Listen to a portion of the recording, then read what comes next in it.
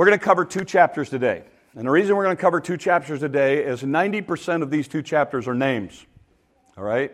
So rather than I just look like a fool up here trying to pronounce names that none of us in here could pronounce anyway, you can read them on your own. We will highlight some of them, though, because some of them are really stand out and there's some lessons for it. But here's what happens. The first part of Nehemiah is about building the walls. The last part of Nehemiah is about people building their lives from the inside out. And they're making a lot of changes in their lives. So the first part of it is more the external, the physical building part of it. The second part of the book is about internally, what happens in the lives of the people. So what's happened is, at this point, we have the walls built, but there's nobody living inside of it, so that pretends to be a problem if you have a city with no people in it. So they need people to come into it. So here's what they do. Nehemiah chapter 11, here's what it says. Now the leaders of the people dwell at Jerusalem. The rest of the people cast lot to bring 1 out of 10 to dwell in Jerusalem, the holy city. And 9/10 were to dwell in other cities. And the people blessed all the men who were willingly offered themselves to dwell at Jerusalem. So one of the things that you have happen here is, right off the bat, they come up with a lottery system. And they say, okay, 1 out of 10 of you is moving into the city. Now, I want you to think about that for a minute, because for anywhere between 40 and 70 years, these people have lived outside of the city. So let me ask you something. When you've lived somewhere for 40 to 70 years, how comfortable are you picking up roots and moving into a city? And for those of you who live in the country, how willing are you to move into the city? Because that's what was being asked of these people. And so you see a large group of people, a little over 3,000 people, that are literally going to uproot their lives socially, financially, everything else, and make this move. It's interesting when you look at the breakdown of these people. And that's what this chapter, and that's what the rest of the chapter is going to talk about. But you see a couple of things that stand out. Judah has 468 people that move into the city from their tribe. Benjamin has 928. So between those 2 tribes alone, almost half of the people come from those 2 tribes. Now we're going to talk about why that's important in a minute, because there's a great lesson there. And then we have about 284, almost 300 Levites that are going to move into the city.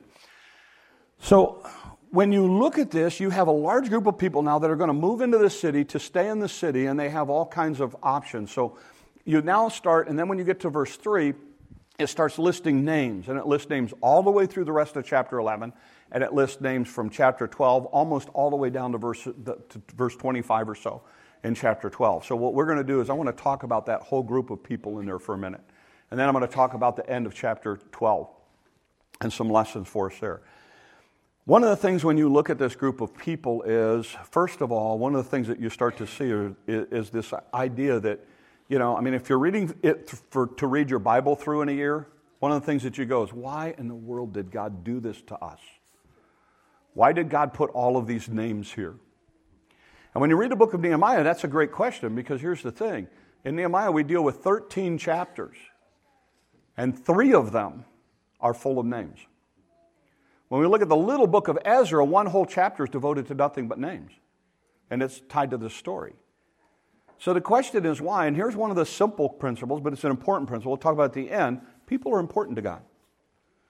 You and I could care less about those names, but I guarantee you if it was your family's name in there, you would be happy that it was in there, because people are important to God. So I want to talk a little bit about, I want to pull out a couple of names and a couple of things for us to talk about at the end here.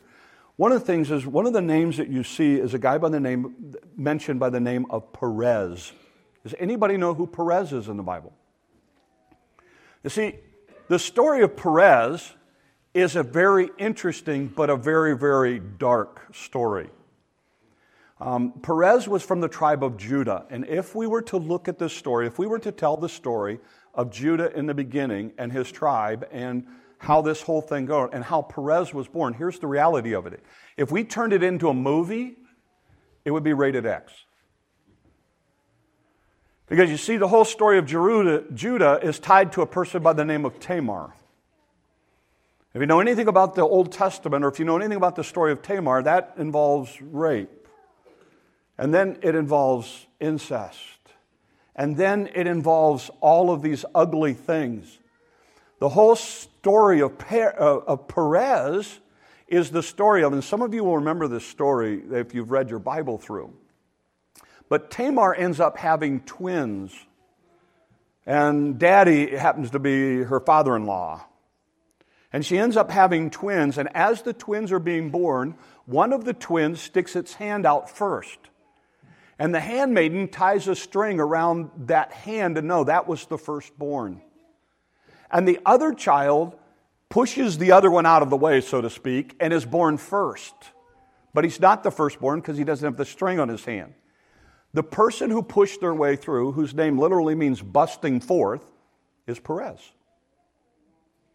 And yet, 400 years later, we find this guy as one of the leaders in Jerusalem, and we find God using them and their family in a great way. And yet, his whole family history, his whole family story, is this very dark, sordid story. By the way, Jesus comes as a lion out of the tribe of Judah. There's another interesting story, and that has to do with the life of Benjamin and his tribe. It's interesting that Benjamin's tribe, which is mentioned here, is really the smallest of the tribes, and yet they send twice the people. They're the smallest group, yet they send twice as many as everybody else, which is an interesting sidelight. And again, Benjamin's story is not a good story. It would not be a movie any of us would want to go see. And yet, there are two very important people who come out of this tribe. One of them is a guy by the name of Saul, who becomes the first king of Israel. The second one is fast-forwarded all the way to the New Testament, and that is another Saul. A Saul by the name of Saul of Tarsus, who you and I know is the Apostle Paul. And it's interesting because there's some great lessons here that these people, even though they have this really ugly, nasty past, God is able to use them here at Jerusalem and then able to use them later in the teaching of the Scripture. And there's a great lesson in there for us. We'll get to I'll tie up the lessons here in a minute. Another thing that's interesting is when you look at the groups that served as their group throughout chapters 11 and 12, you see a group of priests, and it's interesting because the priests all have different jobs. One group, a large group, did temple work. Another group basically we call them heads of families. They were basically counselors. They helped everybody figure stuff out life-wise. There's another group that were warriors. They literally were the police force of Jerusalem. There's a group of Levites. One group works outside of the temple. A second group works really as musicians and singers. And I'm going to talk about that in a second when we get to the end of chapter 12. Singers and musicians have a big part of this thing. Two names that stand out are Asaph and Zeduthun. And you might notice them from the book of the Psalms, because often it'll say a psalm of Asaph, who was a very important singer in the Old Testament. And then you have people who were gatekeepers. You had people who just served as troubleshooters, so to speak, counselors to the kings and the people in charge. And you have all of these people who were mentioned who all pitched in and did whatever they could in their part of it. Then you come to the end of chapter 12 and you have this celebration. And here's what it says, Nehemiah chapter 12. This is the end of the passage. Oh no, I cut it off. Didn't I? Man, I hate it when I do that. Okay, I'm going to read it to you. Normally I run through these. Here it goes. It says now, verse 27 is where it starts. Now, at the dedication of the wall of Jerusalem, they sought the Levites in all their places to bring them to Jerusalem to celebrate the dedication with gladness, both with thanksgiving and singing and cymbals and stringed instruments and harps. And that day they offered great sacrifices and rejoiced, for God made them rejoice with great joy. The women and the children also rejoiced, so that the joy of Jerusalem was heard afar off. That's the end of beginning of chapter 4. Okay, skip it. Go to blank screen. Oh yeah, there it is. All right, skip it. I already read all that. Good, thanks. Okay, so here's the deal. All right, here's the deal. They now come to the dedication, the day that they're really going to dedicate this thing. They're going to have a great big deal. And here's the thing. This is one incredible party. When you go through this, here's what they do. They get a whole bunch of people together, and literally what they do is they start on the top of the wall, on the opposite side of the temple. And they start with two groups. And when you read through this chapter and the end of the chapter, here's what they do. One group goes around this way, and one group goes around this way, and they meet in front of the temple. And the whole time that they're going, they're singing and playing, and everybody's involved in this thing.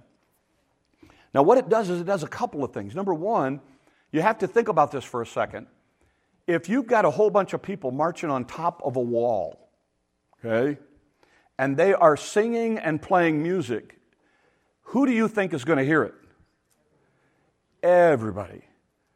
In fact, it was kind of one of these deals, some people say it was kind of one of these ideas of this, one group would sing and the other would sing and would come back and forth and kind of build upon each other. But the idea is everybody in the community, all the people who had made fun of them, all the people who had ridiculed them, all the people who said that they couldn't do this, all of a sudden now they're hearing this singing and this celebration, this joy. They have all kinds of instruments mentioned. They have stringed instruments, and they have trumpets. So they had 120 trumpet players. Do you know how loud 120 trumpet players on top of a wall is? It's loud. They put nothing on Canadian brass. I mean, it's an incredible thing. And here's the thing. They march around the thing, and this is significant, and here's why. In the Old Testament, in the Bible, the idea of walking around something was the idea of claiming ownership to it. It's kind of like how a dog marks its territory, and it's like, this is my area, not yours. It's the same idea. In the Old Testament, people walked around something, they were claiming ownership of it. You remember the story of Joshua at the Battle of Jericho? You remember the children of Israel would walk around the city one time, and then the last day they went around 7 times? In that culture, that was an idea of claiming ownership of something. It was saying, this city's ours, and they made fun of them and everything else, and then in the end, what happened? That city was theirs. God said, this is my city, I'm taking it, I don't care how big you make the walls. And it's interesting because what happens is, as Israel is doing this, as at the celebration here, they march around the walls, on the outside of the wall. What they're doing is they're saying, God has done this, and we claim this, and we're not going to live here, and we're not going to be a part of this thing. And it is an incredible celebration. Let me take a quick rabbit trail, because we're kind of in an area that I think we can address that's important to address too.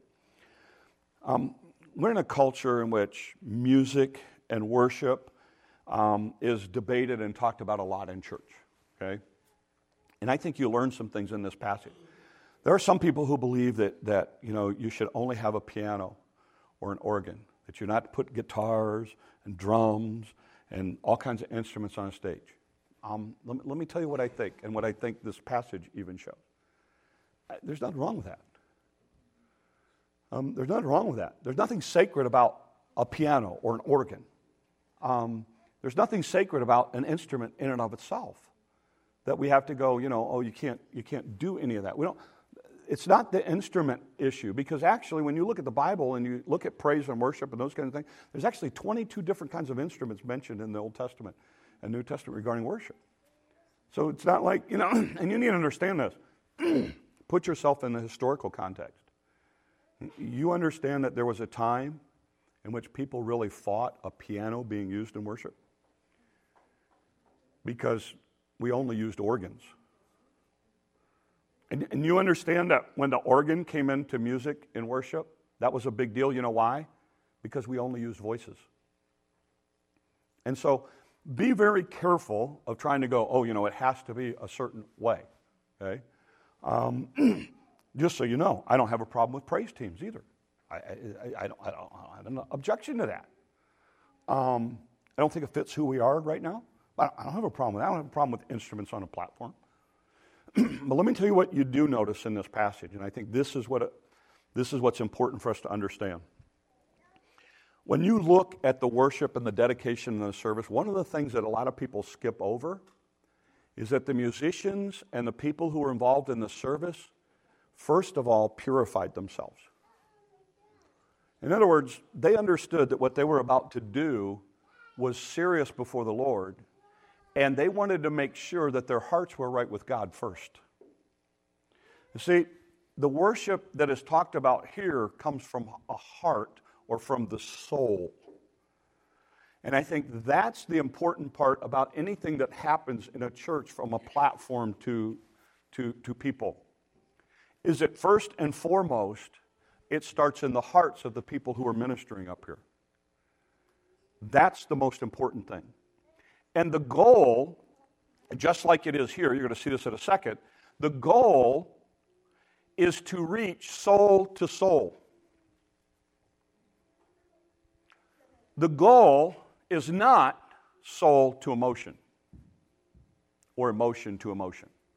There's a big difference.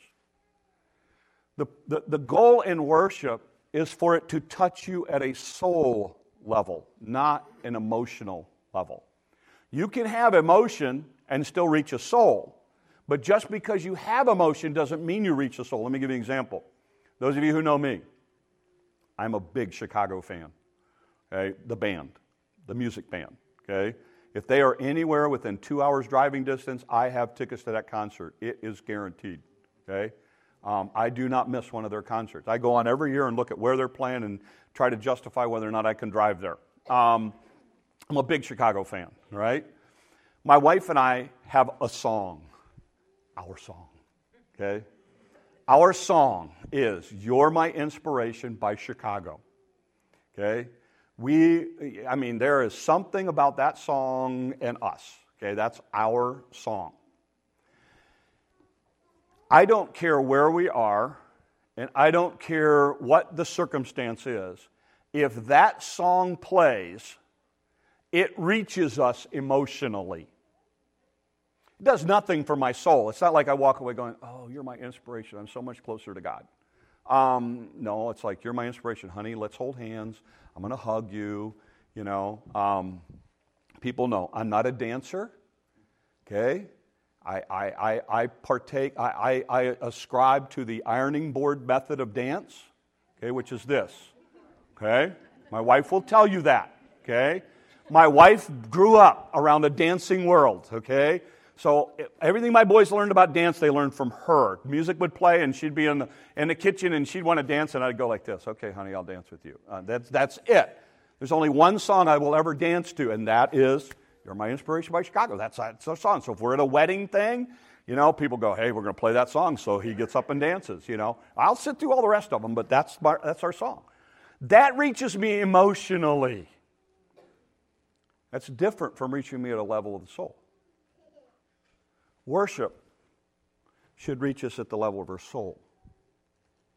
And I'm afraid too much music today reaches us at an emotional level, and it's not much different than me listening to Chicago, okay? And that's where you kind of cross the line. Same thing with preaching. Preaching, if you're not careful, can become entertaining and not reach you at a soul level that works to change your heart and life. And that is a supernatural thing. And so our goal, with anything that happens up here, is to impact us all at the level of our soul, at the level of our life. Sometimes that involves emotions and sometimes it doesn't. But we're always focused on that issue of reaching the soul. One of the things that you see here in this chapter is when these people worship, when these people celebrate, when these people sing, it transforms who they are. They do things they don't normally do. They're standing on a wall now singing as loud as they can. All of the neighbors and the whole world is hearing it, and everybody is doing it. And then when they meet, it's interesting. You know what they start doing next?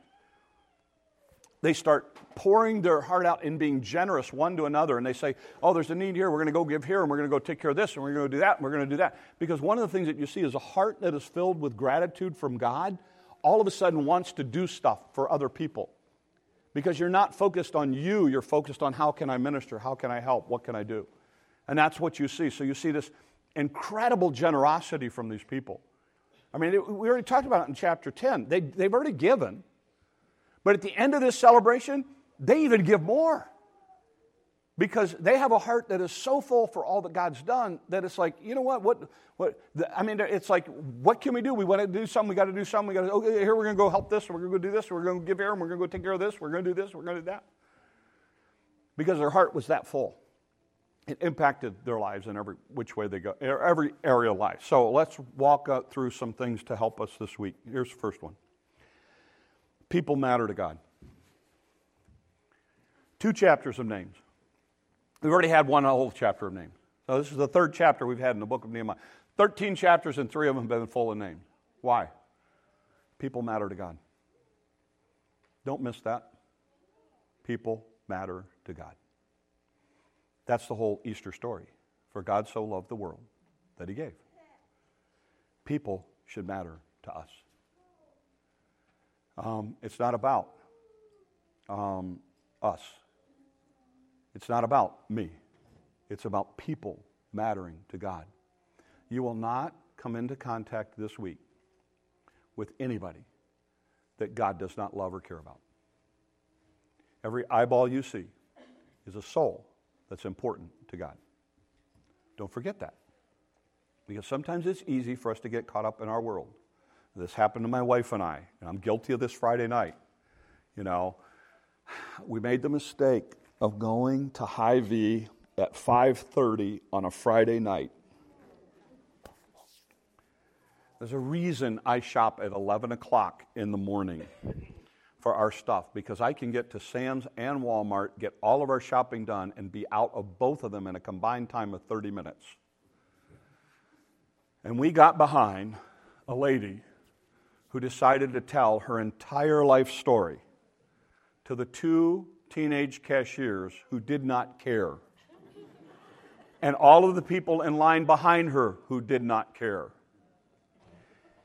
And I was so frustrated, and as I'm going through this message this morning, I'm starting to think about this, and I'm starting to realize these are people, God cares about her. I wanted her done and moved on so I could get home, but God cares about her, you know. And as I started thinking about this more and more, I started to realize, you know, I've got to kind of step back and realize that, you know what, even the person at work who is frustrating you to death, you know a name. You've already got a name in your head, don't you? Yeah. That is the person that God cares about. Don't forget that this week. Second thing, God can use anybody. If you were to pick out of the 12 tribes of Israel 2 families to use to help repopulate Jerusalem, I got news for you. Benjamin and Judah's tribe would not be the top of your list. They would be at the bottom. Some of you have things in your past that you allow Satan to beat you up over and allow Satan to convince you that God can't use you. And I'm here to tell you there could be nothing farther from the truth. These are people who we would not even go to a movie theater to see their story on a screen. And yet God said, I will take them, and if they will be obedient and they will be willing, I will use them in a great way. And he does. And he uses them in an incredible way. When you look at the genealogy of the life of Christ, and you pick through all of those names, there's some of those names you would never want in your genealogy, much less the genealogy of Jesus Christ, the Son of God. And yet, God says and uses those people to show us that, you know what, I don't care about, God is no respecter of person. God doesn't care about your past, he cares about what you want to do for the future. The whole point of the cross and the whole point of Jesus going to the cross is the idea that God can forgive and move on and use you if you will let him. And one of the things that you see in this story is between Perez and some of these other people who you and I look at it and go, boy, you know, I can't imagine God would want. No. God says, look, you be willing and allow me to use you and I will use you. I don't care what your past is. And I want to challenge you because some of you, you've got things in your background and you don't want anybody to know about and you don't feel like God can use you because those things are in your background. And I am here to tell you there are 66 books in that Bible that teach you over and over and over again that God will use you if you will let him. And when you look at the disciples alone, there's not a one of us that would have picked those 12 guys. Because when you look at them, it's like, what in the world was Jesus thinking? I mean, there were so many more capable people. Why this ragtag group of 12 disciples? In the Jewish world, and we don't have time to get into, in the Jewish world, you need to understand all of them had flunked out of the religious Jewish schooling system of that day. The fact that they were in jobs meant they weren't good enough to make the cut in the Jewish world. Basically what happened is they started in a Jewish system in which it would continue to winnow out all of the people until you got to the best of the best. And when they worked all the way through the whole thing, what would happen is usually by the time they got to be 10, 11, 12 years old, they would basically look at them and decide if they could go to the next step. If they couldn't go to the next step, you know what they looked at them and said? You need to go work for Daddy. You need to go learn a trade. This is not for you. The fact that the disciples were all in trades tells me that in the Jewish system of learning to decide who could be a follower of a rabbi, every one of them abandoned it. You know what? The one thing a Jewish boy wanted to hear more than anything else from a rabbi when they were that 10, 11, 12-year-old age group, and it was a pivotal point between whether or not they went on to learn from a rabbi or what they didn't, was a rabbi would turn around and look at them and said, you follow me. Have you ever wondered why it is that when Jesus comes to the disciples and he looks at them and he says, follow me, they just abandon it all and bail? Because that was the heart desire of every Jewish boy. They wanted to follow a rabbi because that meant that they could do what the rabbi did. And so they were all 12 of them were failures in the Jewish system. And when Jesus looks at them and says, hey, follow me, they're like, I'm in. I'm in. You think I can do what you do? I'm in. I'm in. Don't underestimate the fact that God can use you regardless of your past. It's not about your past. It's about what you want to do for Him in the future. Third thing that I think you see in this story is everybody has a place. I mean, some people are police officers. Some people are singers. Some people are trumpet blowers. Some people are gatekeepers. Some people are counselors. Some people are taking care of the tabernacle stuff. They're washing the stuff up at the end of the day. Everybody has a place. And this is what I would suggest to you this morning. God's got a place for you. God's got a place for you to serve Him. Now, that might mean, like it did for these Israelites, that you've got to uproot some things.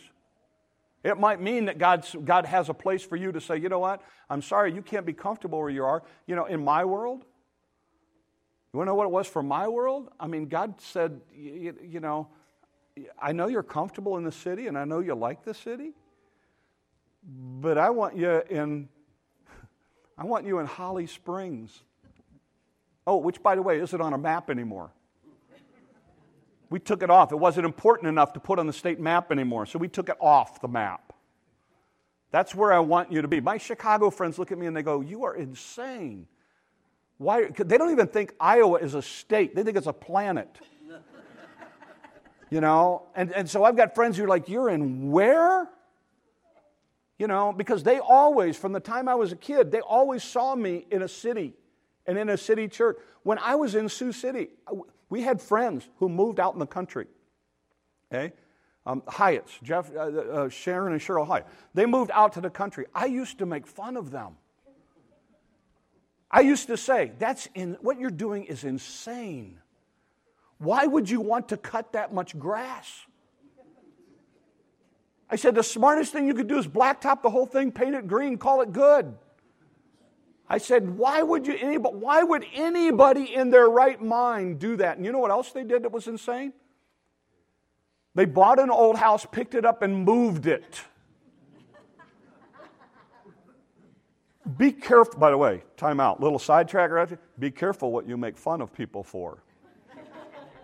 Because God may just go, I'll show you. Now we picked a house up, we moved it, we put it out in the country, and you know what? I love where God has me. I love where God has me. You know why I love it? Because I know that I'm where God wants me to be. And there is so much, and you will find the same thing. If you will let God use you and let God put you where He wants to put you, you will find a joy that you could never have found on your own. And I have my Chicago friends. You got to understand, my Chicago friends are like, you know what? You know, why don't you come back to Chicago? You know, there are churches here, and you know what I tell them now?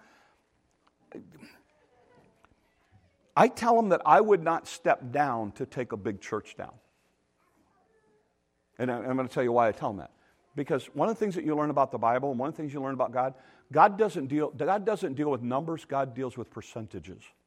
You see that in the story. End of chapter 10, what had the people done? They had just gotten done tithing. In this chapter, what happens? They need to move people in, so how do they do it? He says, I need 1 out of 10. I need a percentage. And what I started doing a long time ago in ministry is looking at percentages rather than numbers. See? Because if I go to my Chicago friends and they're talking about it and they're going, well, how big is your, how many people you got coming on a Sunday? And I go, 175, 200 people somewhere in there. Like, oh, that's like a really small church. And I'm like, no, a really small church was the 40 people we started with 25 years ago. But here's what I tell them. I said, let's just play the game. You want to play the game? Let's play the game. I said, our target area in the area that we're trying to reach is, I said, you drew a 10-mile circle around the church. I said, we might have 2,000 people in there, somewhere around there. I said, on a good day. I said, and this was a long time ago, I said, so let's say I have 100 people in church on a Sunday. I said, target area is 2,000 people. I said, that's 5%. That means every Sunday I got to reach 5% of my community. He said, you want me to go to church? You want me to go to a town in Chicago or an area in Chicago? I said, let's just say it was a really dinky town in Chicago and they only had 100,000 people in it. I said, to have the same influence, I'd have a church of 5,000 people. Well, yeah, but 2,000 is a big church. No. I'd have to have a church of 5,000 people to have the same influence. Why would I step down to do that? That makes no sense. My goal is to reach people for Christ, and I want to have as much influence with the gospel as we can in a community, in a place that God has placed us. And I started realizing a long time ago, listen, and now, look at this thing now. This is crazy. This is insane. And I just shake my head. People go, where are they coming from? I go, I don't know. They just keep showing up. And it's great, and somebody, I'll let them tell their story. But anyway, somebody had a great story when they found out how far some of you were driving. They're like, I live a whole lot closer than that. Maybe I need to be coming more often. But anyway, it was one of those things where it was like, you know what? No, this is what God's done. And I can't challenge you enough along the side. Let God use you. Find a place to plug in. And don't feel like it has to be in a church setting. I came to the board a number of years ago, and I talked to them about this. I said, look, I love this place, and I love these people and everything else, but here's my problem. I said, I'm always talking to church people. Everything's with church people. And I said, there's another side of me that has talents and gifts and abilities that I need to be able to use in the community. I said, I can't be all about the church people. And so I went to the board, and I said, I kind of want permission, if it is okay with you guys, to spend more time in the community and less time with church people. I said, I want you to know that when I say, hey, look, I can't go see so-and-so, it may be because I've got a meeting somewhere with a church, with a group in the community. Because my goal was to be a testimony, to let God use me in my talents, gifts, and abilities, not just here, but outside of here. And so last week, I look at my past week. Last week I was involved in a deal in the community, where I got to be able to have a testimony. This week I've got a meeting that has nothing to do with church, that's in the community to allow me to have influence and impact. Why? Because that's what God's called us to do. We talked about this Wednesday night in Bible study. When Moses meets with the children of Israel at the mountain, and one of the things that God says is, I'm going to let Israel be my priest to the world. These are the people I'm going to use. And if you know the idea of a priest is the person who represents God to the people. And one of the first missions, it's not a New Testament idea, it's an Old Testament idea, was that Israel's going to be my priest. They're going to be my representatives. Peter in the New Testament says, you are a chosen generation, a royal priesthood.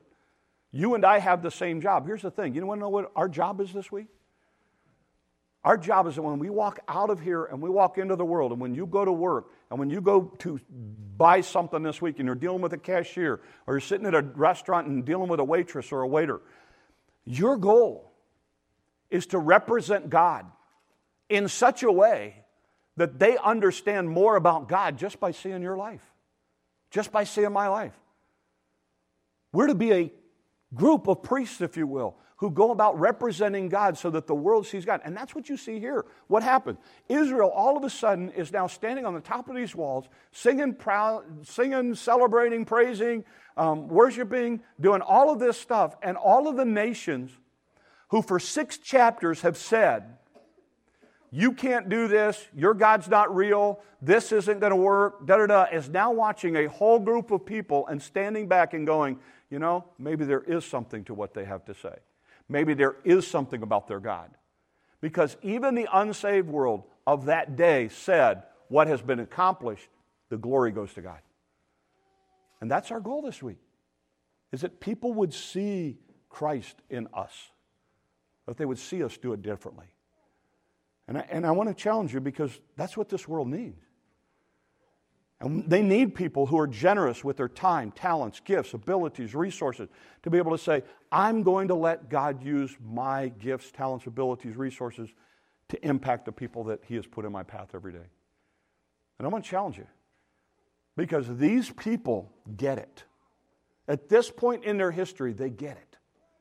And they're standing back and they're saying, you know what, we're going to dedicate ourselves to letting God use us. And I want to challenge you to do the same this week.